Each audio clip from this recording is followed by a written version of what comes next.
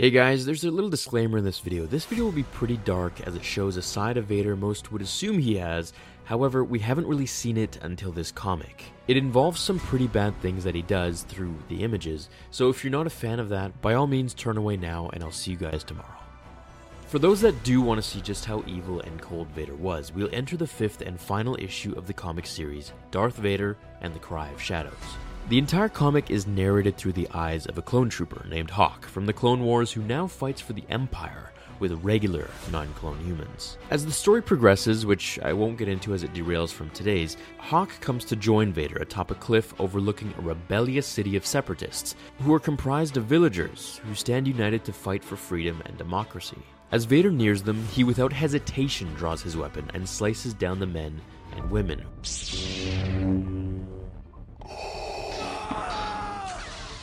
As they continue to raid the village, Hawk tells us just how the city had been bombarded by the Imperial Navy, and it was now in flames, near total destruction. As he looks into his own reflection from a cracked mirror, he tells us just how the city was barely recognizable. Poetically, of course, the writer means himself having changed, and the galaxy as a whole from the days of the Jedi.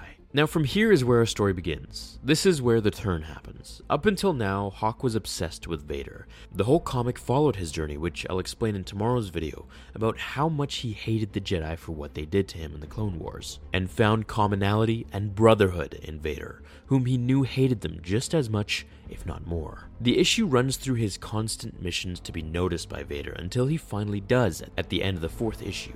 As he fights alongside the Dark Lord, he tells us from his point of view just how quickly his views on him changed. This is a point of view we never get to see from any general or officer or Star Wars novel, as it's something that only this clone trooper saw and was only shown in the last pages of this 5-issue comic. Now, I saw some previous comments asking me to narrate these kind of videos entirely and explain parts at the end so as to not draw away from the story. So for this video, I'll do just that. The story takes place just as Hawk and Vader begin to slash and blast through a small city of villagers, defending their freedom.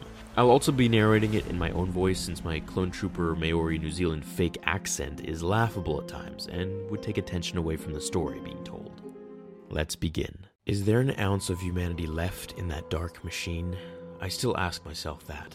I honestly don't know. I hope not, because over the course of that next hour, I saw things. Images that still visit me in the dark. I heard things. Cries that still wake me from a deep sleep. I pray no human being is capable of what Lord Vader did that day. I wish I could say the elected leaders of that city offered profound words at their death. I wish I could fill this page with their final thoughts, or pass along some sort of final wisdom. But like so much of the bloodshed I had seen in my life, it was a scene of little consequence. Sounds followed by silence. Action followed by stillness. Followed by numbness. I can tell you that they never drew their weapons, even when they had a chance to kill me earlier that day. It was over, I thought. I hoped. But I wasn't going to leave anything to chance. Your leaders are dead. Take a knee and bow to your new lord. Once again, my initiative surprised Lord Vader. But what happened next surprised us both.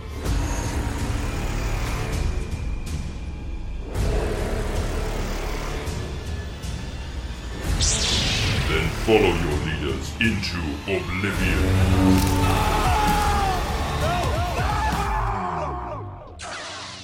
I'm not sure what I said next. Those dark eyes. No hint of emotion, no glimmer of humanity. That's what will haunt my memory until my final breath. I know I said something. I certainly know how I felt, seeing those people literally stand up for their beliefs.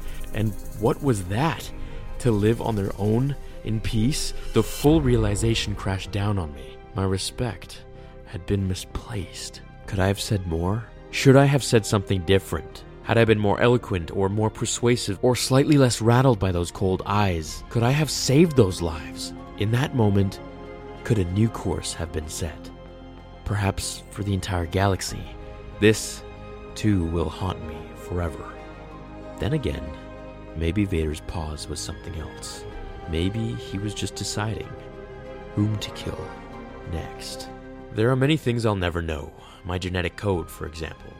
Was the exact day and hour of my death predetermined years ago in a Kaminoan lab? Will I just drop dead, no longer useful for my created purpose, pre-programmed to be expendable in my advanced years, away from the battlefield? Or will I just speed through old age as quickly as I sped through my youth? So I write, to confess my sins, to memorialize those scrubbed from history by imperial decree, to express my conviction that the Empire won't succeed, can't succeed, and to pass along that hope to a child who may never know his or her father. I feel like this particular comic issue strays away from the regular Vader style of just being the typical commanding and powerful Vader that we know, but rather really shows just how cold, murderous, and evil he was.